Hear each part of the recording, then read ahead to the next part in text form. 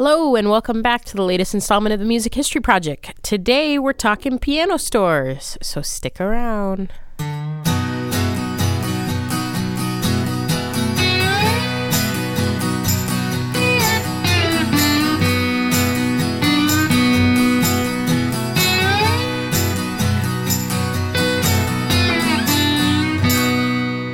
Welcome to the Music History Project. We're your hosts. I'm Elizabeth Dale.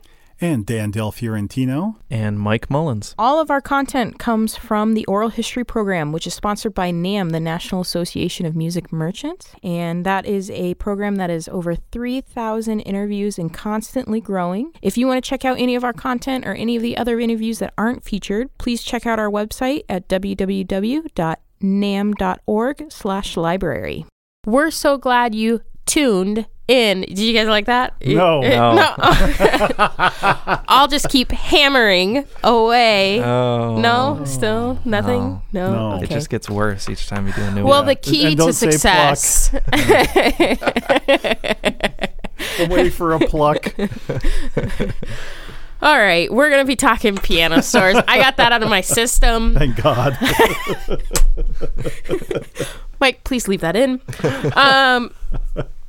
We're going to be talking piano stores today, which is a pretty cool concept. And Dan has interviewed quite a few people that have plucked away. No. Now you're trying too hard. I'm just reaching. Yeah. They've really had their hand in pianos and selling pianos. So we're really excited to share this part of the collection. I'm totally excited about today's podcast because it represents the music store owners, and those are a big part of our history. In fact, when NAM first began our oral history project, a big deal was to get that history documented. So we started with people like Henry Steinway, and we started with the folks that had Steinway dealers going way back to the 1800s. It was really important for us because that's basically our roots and our history. Starting in 1901, all of our members were piano dealers. And while that changed over the years, it's that history and that importance of our roots that was a compelling element of the beginning of the Oral History Project. So it's really exciting to me to take a few minutes to talk about some of those stores. Many of them are going to be discussed today that were the roots of this Oral History Project. So I'm very excited to have it as part of our podcast today. And just remember, the voices you're going to hear today, they represent just a small segment of the piano stores and their employees and owners and everything that's in the collection. So you can always jump online to the website and check out more from that collection by going to www.namm.org/library. I mean, it's amazing to me how many hundreds of stores that we have interviewed over the years, and many of them in the beginning were piano stores. So I think you're absolutely right, Elizabeth. This is only really kind of scratching the surface. But what I like about this, and hats off to you, Elizabeth, for helping us with the pre-production of this, we really wanted to focus on the stores that have been around for a long time, who have long stories. Some of them are still family-owned since the beginning.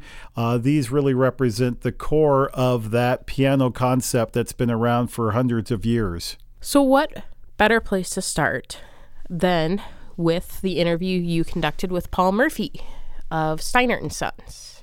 Yeah, Steinert Sons out in Boston began in 1860, and they're the oldest Steinway dealer in the United States. So it's exciting to get their perspective and their history. So let's hear from Paul. Well, I can tell you how it started with my family, and that would be probably valuable. I had my grandfather began with M. Steinert Sons in January of 1897.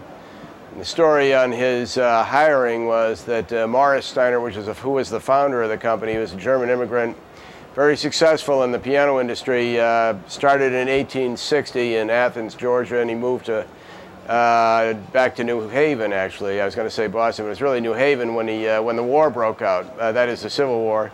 He went across enemy lines. I always thought that when he was in Athens, Georgia, I had the impression that he had probably gone to Savannah and then sailed north. He didn't do that. He actually took his family and he went through battlegrounds coming north to, on horse and wagon, that sort of thing. He had a prized cello. He left it behind in in Georgia. And after the war, in 1865, he went back to try to find it in his little shop. He was primarily a church organist. That was his music side, but his profession was actually making eyeglasses. And that's what brought him to this country. Yeah. He used to grind glass. He was an optician. And he learned that from an uncle in Germany. But anyway, he was a big success. He had stores all over New England in the Northeast Quadrant. At the time that my grandfather was going to business school in Boston, his own family, he was one of 14, and his father and mother were immigrants to, actually his mother was born in this country, but his father was an immigrant to this country.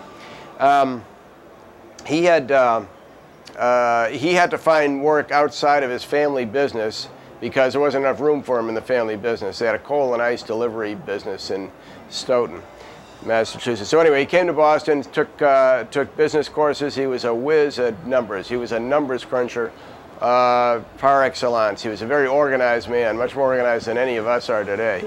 And he, at the age of 16, was hired by Steinert. Steinert called the Bryant and Stratton Business School, asked them to send over their brightest young man, and Jerome Murphy showed up, and he started at $16 a week, and that kind of start that you've heard about, I'm sure, in several other interviews, as a bookkeeper, or actually as an office clerk, if you will, and then he became the bookkeeper, and he moved up through the company. As I said, it was a big company. Steinert had a big family. He had 7 sons. What was the status of Steinert at that point? At that point, Steinert was a major distributor and sales of pianos in New England. They strictly at retail. They did not have manufacturing facilities, of course, in Boston. They were in Boston. They had moved their base from New Haven to Boston in 1883. When Morris, his son, became the driving force for the company, Alec Steinert. And Alec had moved the headquarters to Boston, and at that point in 1897, they still were not manufacturing pianos. I did read an interview in the fall of 1896, or 95 it might have been, with Morris Steinert. He was living in New Haven at the time, and a guy from Music Trades was traveling. He'd travel up into New England by train and stop at these various places, interview people, and send the correspondence back for the magazine. He interviews Morris Steinert, and the interview went sort of this way. He asked him how the piano industry was, what the condition of things were. And Steinert was very down on the piano business right then, and he told him so. He invited him to his house. He stayed at his house and all that sort of thing. And he described the house and the service and this kind of thing. And it was just a few blocks up from the train station. He didn't like the piano industry at the condition at that point because what his concern was that anyone could build a piano. He said there were so many, the piano industry was so large at that time, especially in the Northeast, that anybody could buy the components to make a piano and put their own name on it. And this, he felt, was going to be the downfall of the piano industry. Well, in 1901, he was doing just that himself. He started his own company making pianos and buying the components, certainly the action. They designed their own scales, but they bought soundboards, they bought pin blocks, they bought actions, and put them together as pianos. But back to my grandfather, he started in 1897, as I said, when the building which we're in today was brand new. It had only been open 3 or 4 weeks. And he eventually bought the company in 1934. And at that point, in the late 20s, the piano industry had suffered a sort of their own depression. I think it was 1928, just before the crash that was universal throughout the globe. They had lost a lot of money on player pianos. Player pianos throughout the 20s had been the driving force of the industry. So that's Paul Murphy talking about M. Steinert and Sons out there in Boston. And I'm just curious, Mike, what is their reputation out there, having grown up and born out there? It's kind of an icon in the city. I remember me and you, Dan, we went 2 years ago, I think it was, to interview Paul for a second time, and a few others that work there. And it's just kind of an icon, it's on that corner in the city, and they have Steinert Hall, and it's, like you said, been there forever, and just a staple to the city of Boston. Out of curiosity, feel free to edit this out if it doesn't flow. Steinert Hall is obviously a venue. How big? What would you, I guess, even if you just said medium size? I've never actually been in. Oh, okay. It's medium size. But they're renovating it, aren't they? They are renovating it. I mean, it's very historic, and they've had just about every classical pianist that's ever been in the United States play there. So it's very, very historical. And it's separate from the shop, is that correct? That's right. Yeah. It's just they've probably now the helped shop has get moved. Right. So now it's totally separate. But even then, it was different. Mm-hmm. Yeah. Okay. And so it's just like one of those things that they got their name on the venue probably because they helped get it established and bring a lot of the artists in. That's right. Stuff like that sort of connection. Yeah. Okay. And Paul is a wonderful guy, as you can tell in listening to part of his interview. We're going to play a little bit more coming up, but it's what a wonderful man. I mean, he's so passionate. This is his life. This is running in his blood. His grandfather and his father served as president of NAMM on the NAMM board, and he himself served as well, making it a third generation. He served, by the way, in 1999 through 2001, and was there at the very beginning of the oral history program here at NAMM, as well as the Museum of Making Music. So he has a soft spot, there is indeed, for Paul here in the building, and for all of these different programs that he's helped us with over the years. And I think not only that, not having ever had the pleasure of meeting Paul, but getting to listen to his interviews in preparation for this podcast, his knowledge of his company history and the history of the industry is in the microcosm that is piano retail is so vast that you feel passionate when he speaks to you about it. He seems like the end-all be-all for piano sales knowledge, just because he has this air of confidence and he is knowledgeable. That's very clear, and he's passionate. So I think that makes him very engaging to talk to and to listen to. So we're glad to have him in the collection and his continued support of the program. No doubt about it. Well said. So what are we going to hear next from Paul? He's going to be talking about how the Murphy family came into acquiring M. Steinert Sons. They had no apparent successor. They had in generations. There were Steinerts that were working in the company, but Alex's sons, he I don't know, he had some concern about them, I think, and he subsequently died in 1932. So the company sort of foundered for a while, and then it was in receivership pretty much, and in 1934 my grandfather bought the company along with one of the Steinerts and another partner. So three of them bought the company, took it over. They basically signed their names over for the debts that were owed by the company, and they consolidated a lot of things. They at one point in the late 20s they had 42 stores and 2 factories running. So and then 1934 they had closed everything by then. They were down to about 3 stores, no factories, and just trying to make the payroll. And they did it. They in 1935, the Hammond organ came along. And when the Hammond organ came into play, no pun intended, Steinert was the second one to sign on for Hammond organs. I just think that that's a really cool way to transition kind of a non-family business into a family business by selling it to the Murphys. And a question that Dan asked in this interview that I really liked was the one where he asks Paul if they ever considered changing the name to Murphy Pianos or some variation of that, because who doesn't want to do that when they start a family business? Right. But I like the fact that they kept the heritage. Absolutely. And they saw the value in the name and saw the need to preserve that legacy on its own. So I think that's really neat.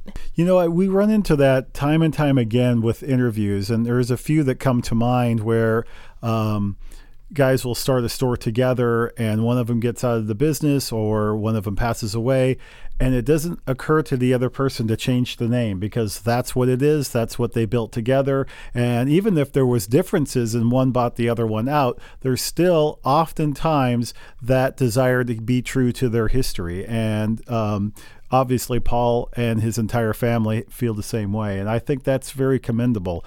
And I do believe part of it is also commerce, too. There's a real strong, as Mike says, they're an icon in that area for sure. So there's a strong goodwill, business association and worth to that name in that area. So it's a smart business deal, but I think there's a passion that contributes to that decision as well.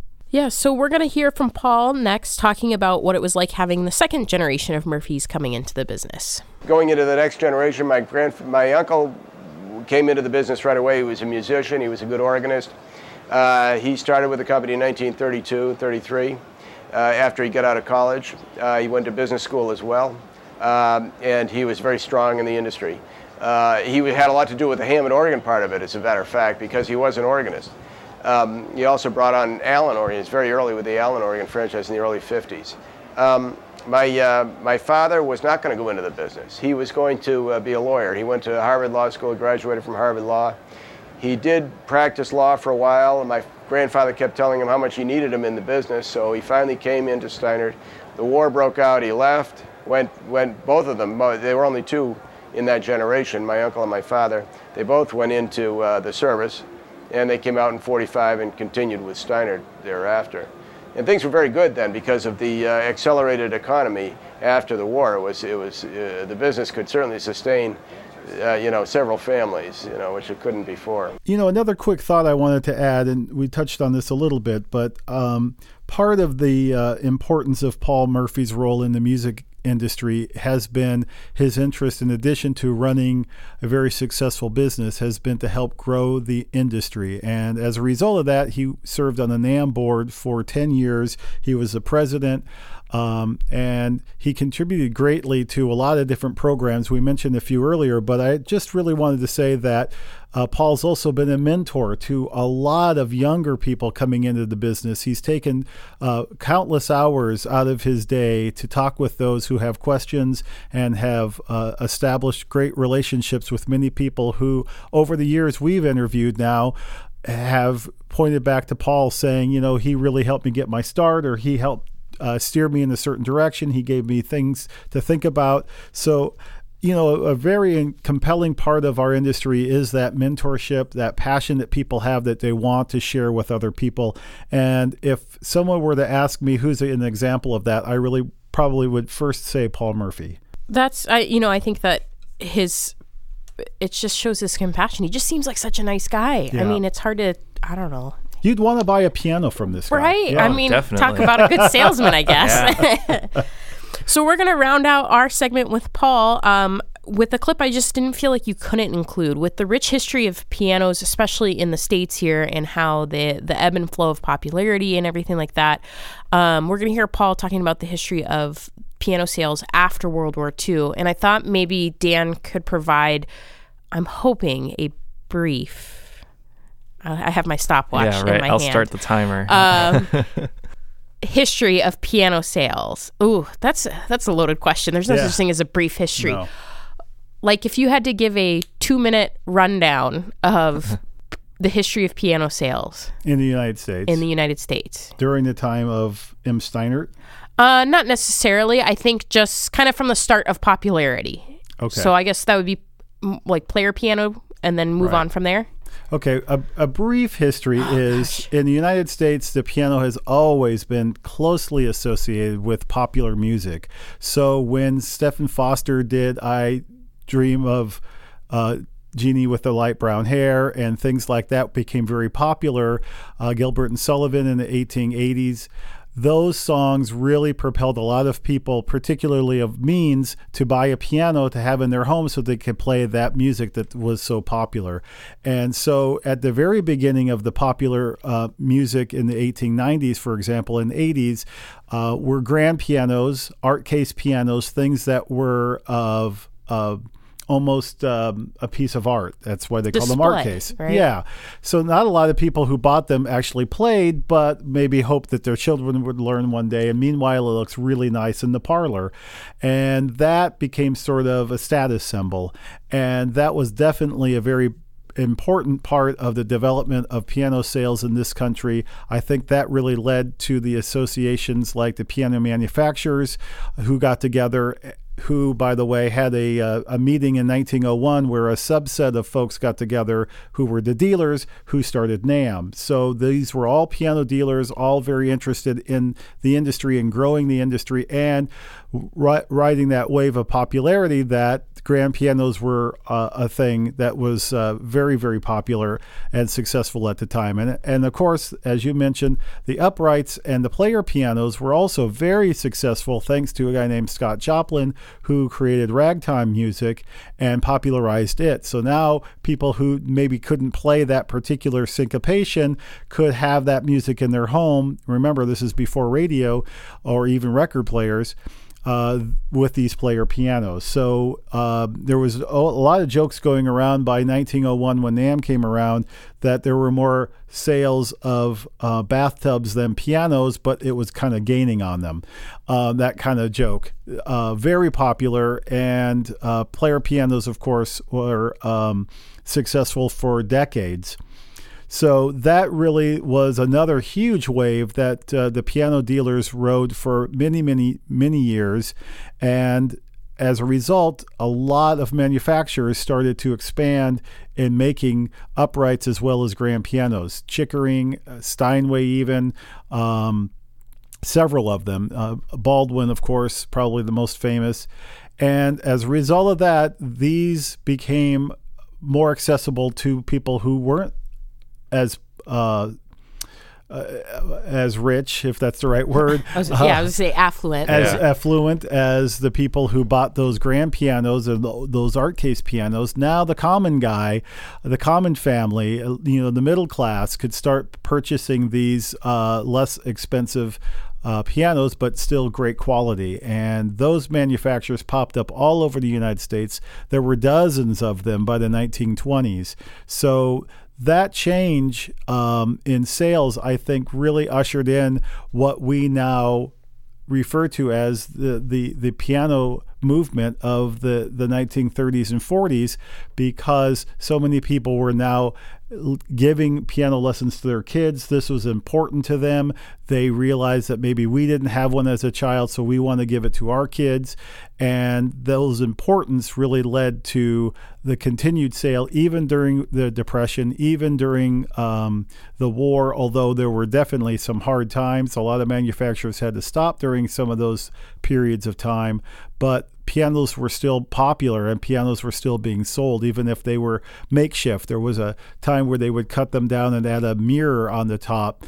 And those mirror pianos became very, very popular. So there was always a need for pianos, and that movement, I think, led to a lot of great things happening. The success of a lot of those stores and companies helped usher in things like the American Music Conference, which is now today the NAMM Foundation, and a lot of research that went into the importance of music, the correlation between music and education. A lot of those programs were funded by these passionate piano dealers and manufacturers, which would not have been possible if the piano wasn't popular and a success for these businesses. So those were, I think, the key elements of the beginning of piano sales in this country.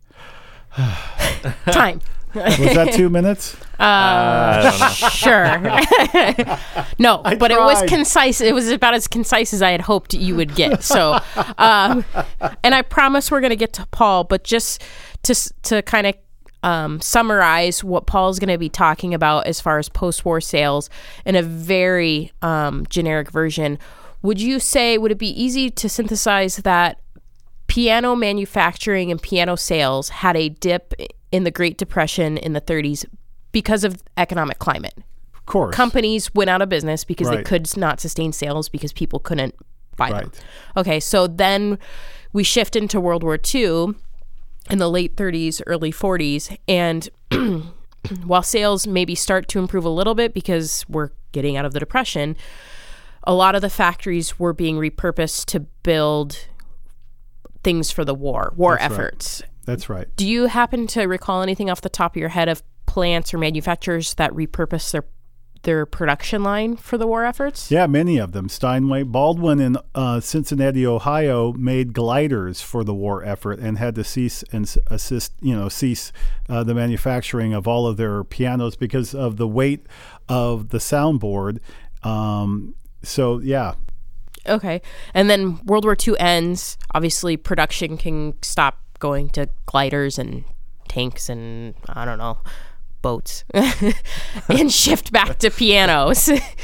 So we're going to hear Paul now, finally, talking about that return to normalcy, I guess, in piano manufacturing and sales. Right. And the point I was making earlier about this, and even though there was a dip because of economics and because of the limited supply during the war, there was still a major interest. And so used pianos and the idea of those mirrored pianos were still very, very popular because people had always felt that there was a correlation between giving your kids something special, right, giving them that education, giving them those experiences that they didn't have. So when the supplies were back up to par, and these stores now had the goods back in their retail stores, those piano sales started happening again in great numbers after the war. Yeah, the desire and the demand was always there. It was just the ability to get these instruments to the people. That's right. Okay. So here is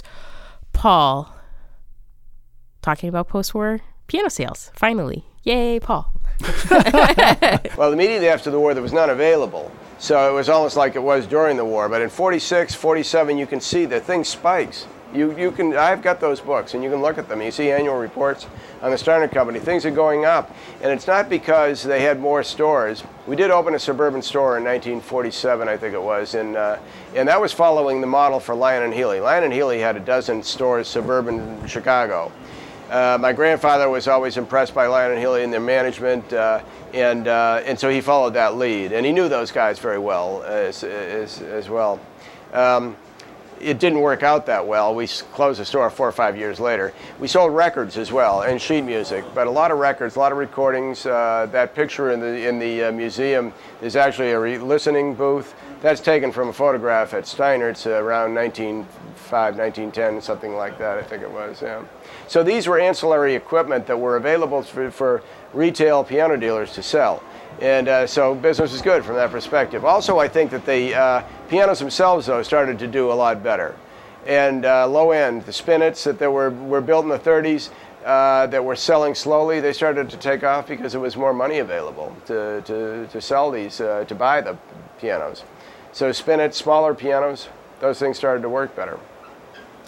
So that's my take on it. Also, a Hammond chord organ came out, just right around 1950.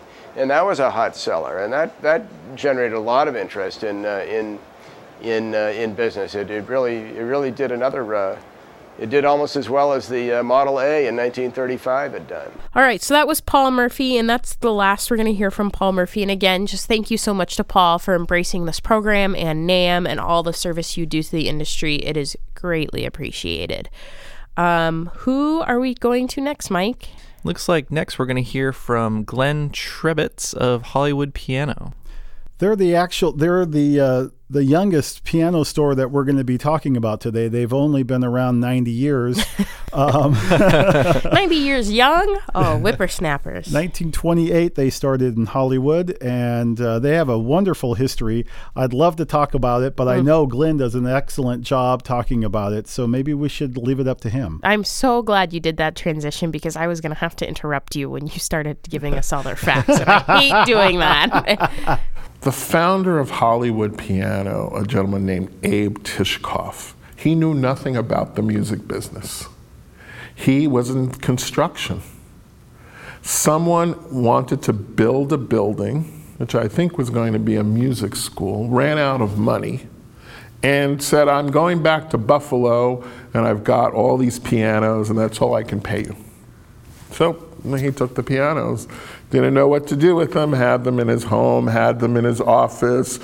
Some neighbor said, hey, mister, can you loan me one of those pianos for $2 a month? And that's how it started. And he realized that there's something there. And then the company went on to be at the right place at the right time. Okay, 1927 was the first sound motion picture, the Jazz Singer. 1928, the company started. So 1928, sound was now important, as was music. So they were there at the right time, and they were selling these studios pianos like crazy. And some of their customers were like Cecil B. DeMille, Charlie Chaplin, who played the piano, was quite a composer as well. All of those people were their customers. So they were just there. And then the studios started depending on them for the pianos that were on the sets. And they provided, the Laurel and Hardy piano. They provided the Casablanca pianos. They provided the pianos for Lucy and Ricky.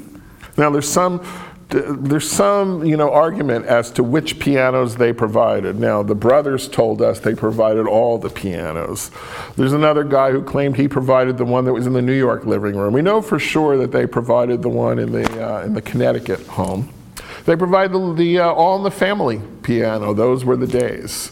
The piano that was in Fraser's living room during the first few seasons, and that was a Steinway. And then later, Steinway gave them a piano for the living room. Unfortunately, we sold that Fraser piano during that sale. It would have been nice to have had that. Or maybe it was after that sale. It was about a year or two after that sale we sold that Fraser piano. But they had, just all these historical piano placements. I mean, the list goes on and on and on. So we've expanded that. We've become part of the Hollywood community in a much deeper sense than they ever were. They were, in the days of speed dial, they were on all the speed dials. Now everybody has mobile phones and it's internet and so on. So we've kind of taken it to the next level. But if you see a television show or a movie, most of the time those pianos come from our company. That's really cool. And some of the recent ones, have been, they're doing one right now with Lady Gaga with 2 pianos that they're going to blow up.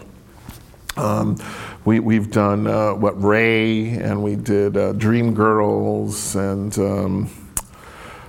so many TV shows, so many burlesque, a lot of pianos for burlesque. Oh, La La Land.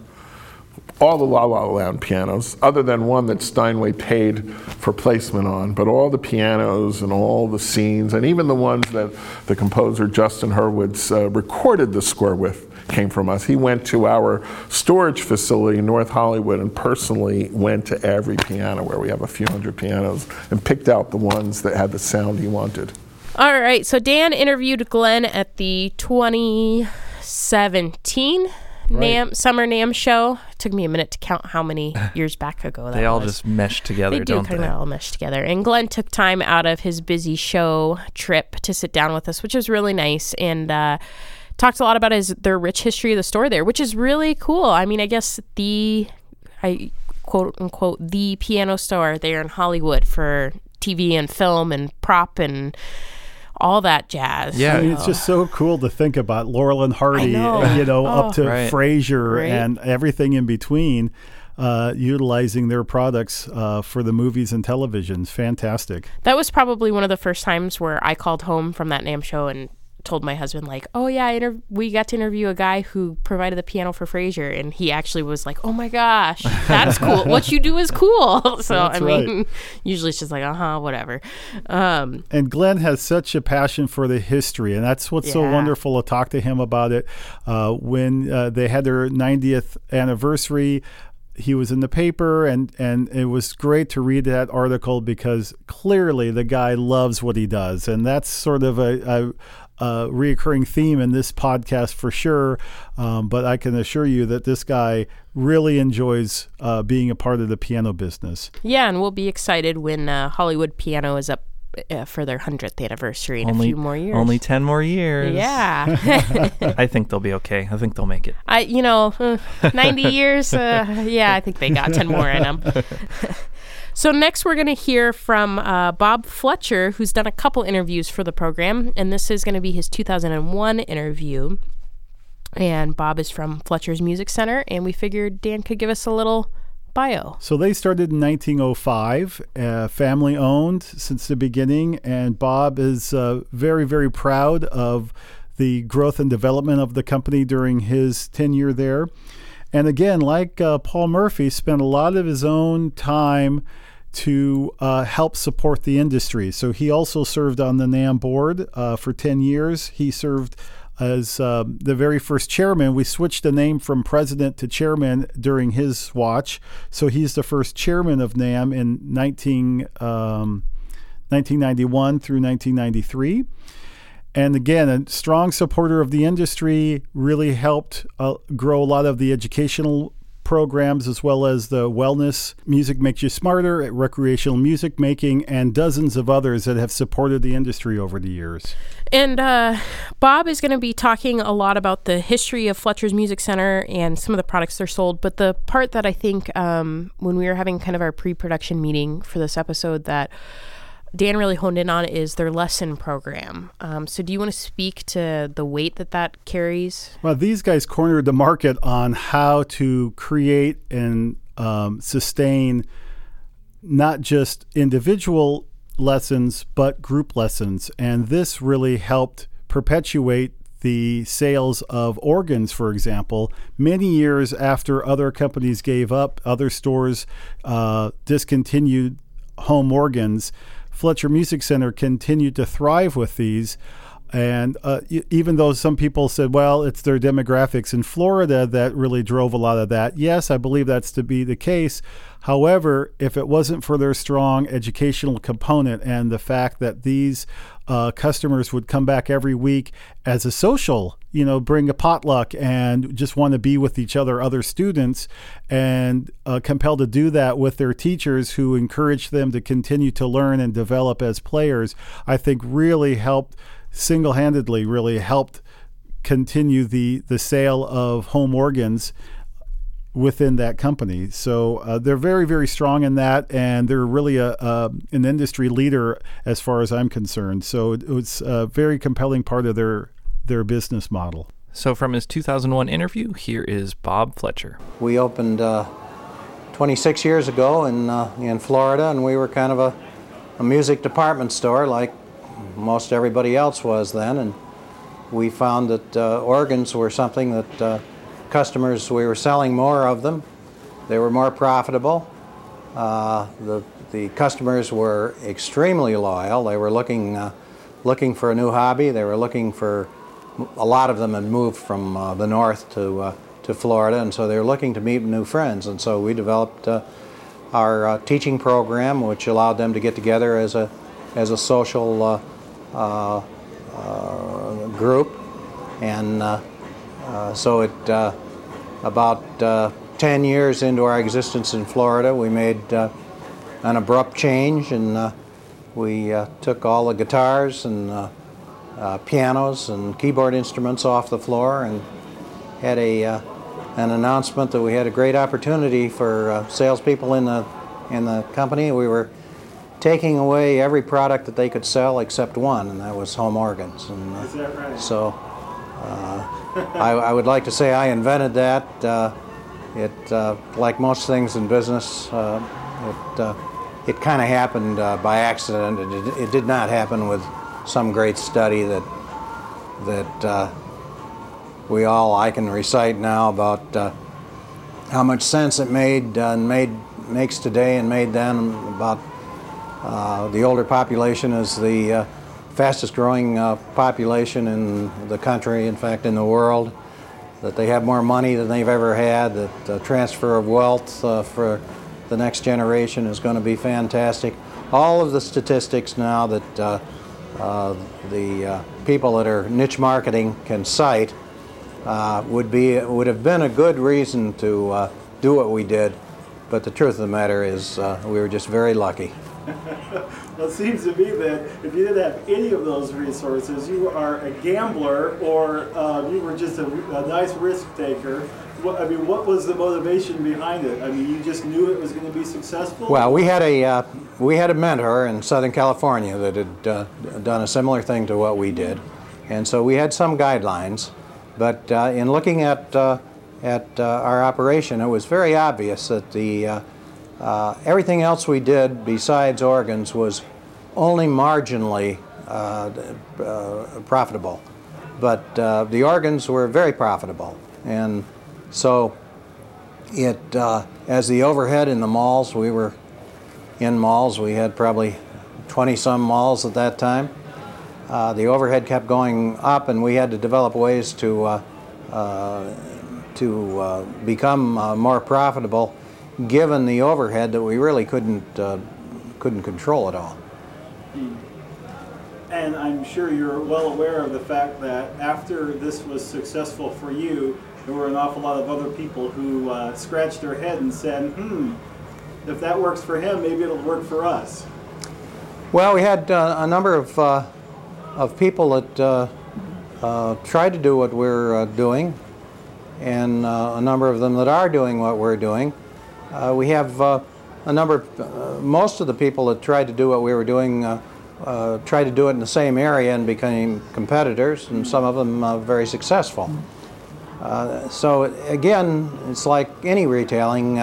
Niche marketing of organs is not an easy thing to do. There's no demand for organs. It's like cemetery lots or life insurance. You really have to talk to people one-on-one and talk to them about a new hobby, and that's something that most music merchants aren't willing and probably shouldn't be willing to do. We've seen a lot of attempts at structuring a program like Fletcher Music Centers has in stores, and most of the time it interferes with what the other merchants do well in their stores. It also, I guess for my clarification, a niche market really means that you are spending your time and efforts to focus in on a particular demographic. Is that correct? That's correct. So previous to that, the demographic for retailers was broader, basically. It wasn't necessarily excluding that demographic, but it wasn't necessarily honing in on that demographic. Is that fair to say? It still is very wide for most retailers. I think the big box retailers in retailing, all retailing in the music industry today, without exception, would like to have all demographics. By niche marketing can mean a lot of things. It can mean just the demographics, or it can mean just the product, and just the locations, size of location. In our case, it means two things. It means the demographics. We sell exclusively to people that have got time on their hands and are older, and we sell only one product. We sell an organ that is in a furniture case and can be the focal point of people's living room, and hopefully occupy a more and more, much more time in their life than they thought it would when they first purchased. We have to do that with excellent customer service, with a teaching program that will just wow the people and want them to keep coming back to our stores. So it's not as simple as it might appear to somebody visiting our stores. There's a lot of work that goes into the program before the customer sees a product. Well, there's a couple of things I want to make sure we hit on that you were just talking about.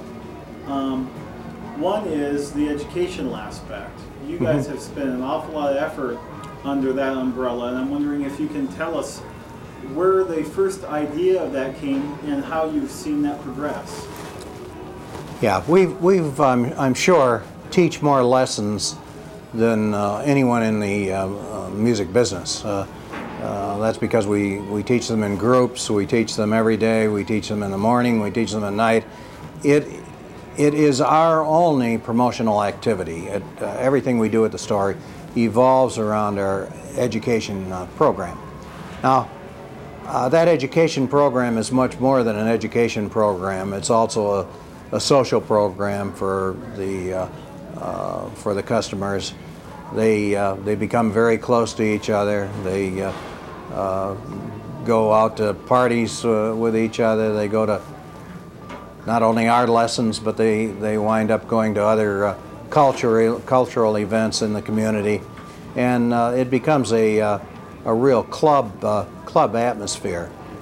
This again was not any great strategy on our part with the lessons. We originally started out with lifetime lessons 26 years ago. The reason that we did the lifetime lessons was frankly not as a customer substitute. In the old days when we sold a piano or sold an organ, we typically would, as an industry, give 4 lessons or some such thing. Well, oftentimes the competitor down the street, as a strategy, would give 6 lessons, and so we'd have to give 8, and then it was up to a fight over 16 or 32. So our strategy 26 years ago was to take this out of the hands of the salesperson and not have him worried about the competitive nature of the marketplace. And we said we'll give lessons when somebody buys from us forever, and no matter how many lessons you want, we'll give them. And that's really how that developed. And has there been a customer who's been there for 26 years taking lessons? Yes, there has. There has. Yeah, sure has. Yep. Although 26 years ago, that was not the customer that we today would market. That customer that has been there for 26 years, I'm sure we have some 90-year-olds. We do have some 90-year-olds in the class, and if they would have been there 26 years, they would have been 64 years old and probably not retired, and we probably today wouldn't be interested in talking to them until they put some age on their bones and got a little older. All right, so that was Bob Fletcher of Fletcher's Music Centers, and we got 2 more voices to hear from, and the next is Skip Daynes. Did I say that right? Yes. Okay. Skip Daynes of Daynes Music Company. Salt Lake City. They were established in 1862, just 2 years after Steinert in Boston. So these are the 2 oldest piano dealers in the United States currently running, and this piano store, Daynes Music, is still running in the family. So an amazing story, several generations long, and very similar to Bob Fletcher and Paul Murphy, as well as Glenn, as we talked about earlier. Skip really has a strong passion for history, and as you'll hear in his interview clip here, really cares a lot about where their roots are from, where they came from, how they developed, and what's been magical components of their family passion and love for piano sales that have been able to sustain that company all these years. And the clip that we're using today for Skip is also the clip that's posted on our website. So if you'd like to see some video along with this audio, you can head over to nam.org/library and see the video portion. My great-grandfather, John Daynes, came across the plains with the pioneers in 1862, and his son had a little concertina that he played, and John carried an organ on his back a lot of the way. And Joseph got to ride all 900-plus miles because the wagon masters wanted him to play for each of them, and John had to keep looking at his son while he was carrying the organ or pushing it somewhere, put it on a wagon cart or whatever. So in 1862, they came to Salt Lake City, and they surrounded the wagons and city center, which is now part of our main part of our city, the city and county building. And Brigham Young happened to be there. And he came out and saw this young boy playing on this little organ that was the pump type. And he leaned down to him and said, "Young man, you will be the tabernacle organist." Well, he was only like 13 years old. So they sent him back to New York to study and finished building the tabernacle, and then he and Joseph Ridges brought parts of the organ in and installed it. At the age of 16, he was the tabernacle organist. for 32 years. His father, all the time, started a music and jewelry store. He was the watchmaker for Brigham Young. But music was a big part of John's life. He was a good musician, and his son was better than he was and very gifted.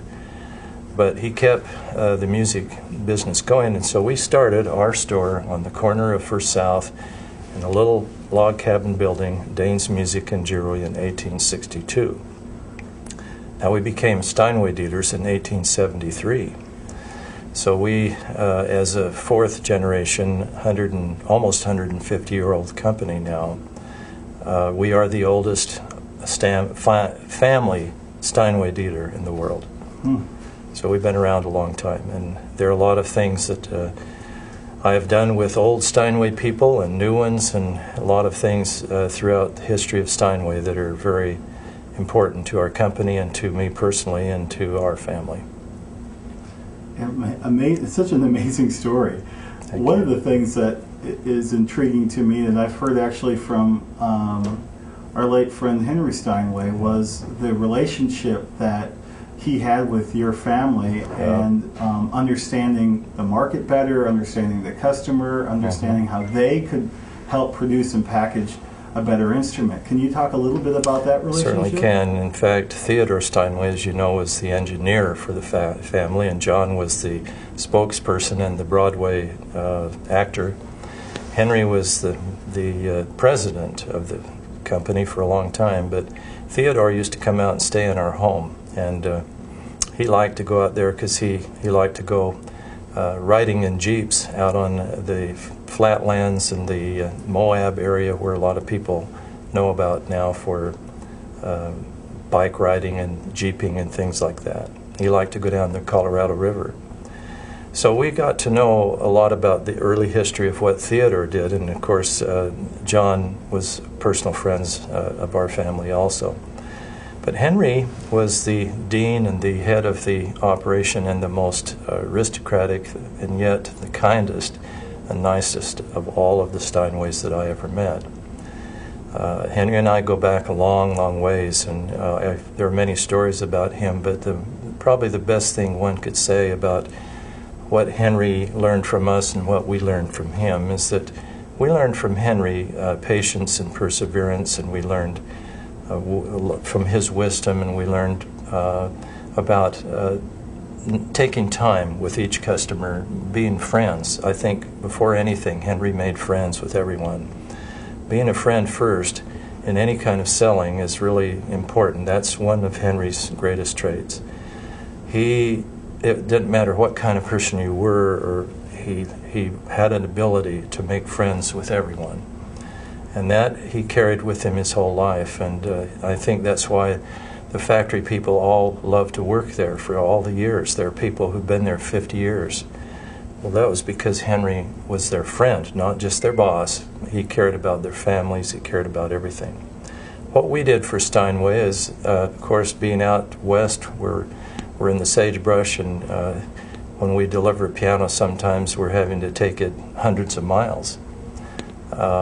We taught Steinway to build their pianos with endurance, and we taught them to build pianos that were sturdy. We insisted on having a connection with the artists, and many of which we have in today's modern world have promoted and who are very famous, like the Five Browns, who are extremely famous. There are now about 9 Steinway artists that I helped become artists in the Utah area. Many of them are extremely famous. So with Henry and his wisdom and our tenacity, we kept as carefully as possible saying, this action isn't fast enough, or the cabinet just doesn't look all that great. You have to do a little more final work and checking in quality control. All those things happen to coincide together with their philosophy too, because as we see Hamburg now with Thomas taking over, very first thing he said to dealers was that we are going to work on quality. We're going to make sure our piano in New York is nice and equals what people expect from our Hamburg pianos. so that we start seeing that. We're seeing that now as dealers. And that goes back to Henry's motto of always listening to the dealers, being friendly to us, trying to implement that carefully in his factory on a personal basis with his supervisors and his people. So what I found really interesting about that clip from Skip is how he approached the history of the piano business, piano sales business and stuff like that from kind of a different perspective in terms of bringing pianos west.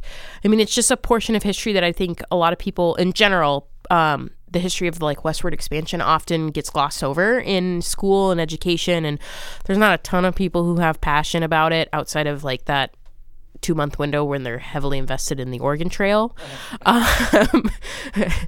But Skip really brings that back to light, this facet of it, of the piano business that nobody talks about. And that's how did we get pianos to Salt Lake? Right, And that was really captivating to me listening to that for the production. And then in the web clip that you guys just heard, I had to bring it up because it's so cool. And Skip is another one of those guys that will take a phone call from anybody. He really believes in mentorship and passing on what he knows to other people. And again, a very compelling part of our industry is that so many of the folks who have been in the business many, many years are very willing to share what they know to help sustain going forward. And it's very commendable. And it's a point I often pick up on because it's an amazing characteristic. So here's Skip's phone number if you want to know. I'm just kidding. So yeah, again, thanks to Skip and everybody else in this podcast, Bob and Glenn and Paul, and especially to our last voice here because Dan got to touch base with him over the last couple of weeks just to get kind of an update on what's going on with him and where his career is at, and it was pretty exciting. So we're going to be hearing next from Bob Gray, aka the Music Man, right? That's right. So we've been talking about folks who have owned piano stores, and we just thought for this podcast we ought to tip our hat for all those salesmen and women who have sold the store products over the years. And who better to tell that part of it than the man who's probably sold more pianos than anybody else on the planet. And I don't believe I'm too far off in making that statement. If he's not number one, he's got to be number two. Bob Gray is an amazing guy and one of those folks that you meet and just say, I'm proud to be his friend. So I'm very honored to include part of his interview during our podcast today. I think it was 2006 that we interviewed him. And since that time, I've been reminded of the little segment in the magazine called Reader's Digest. When I was a kid, they had a segment of their magazine that said, write us if you could explain to us the most interesting person you know. And I think that if I ever were to write an article for Reader's Digest for that topic, it would definitely be Bob Gray. He started off as a cello player and was so good, in fact, that he actually was playing in the Tulsa, Oklahoma Symphony, but decided that he was better at sales than playing, so he got into selling pianos. His first gig selling pianos in Oklahoma was in 1952. And in 1960, he moved over to St. Louis. And for some reason, he never kept track of how many pianos he sold during those 8 years in Oklahoma. But it's been estimated that since he's been in St. Louis, one of his old bosses estimated that Bob has sold about 21,600 pianos and organs just since 1960. So it's hard to imagine there's too many people who have done more than that. He's an amazing guy, as you can imagine, to relate to so many people for so many decades. And at 87 years old, the day that we talked to him, as Elizabeth said just the other day, he has just sold an organ. So an amazing guy with an amazing passion. Kimball, by the way, the piano company, named him in 1985 the world's top salesman of all of their products. He had won the U.S. Salesman of the Year for many years, but that was the 1 year that they said they attributed more sales than anybody else on the planet to Bob. He's won trips, just about every company that he's worked with, sales, making all those marks, and loves the fact that he's called the Music Man by many people. There's been many articles written about him.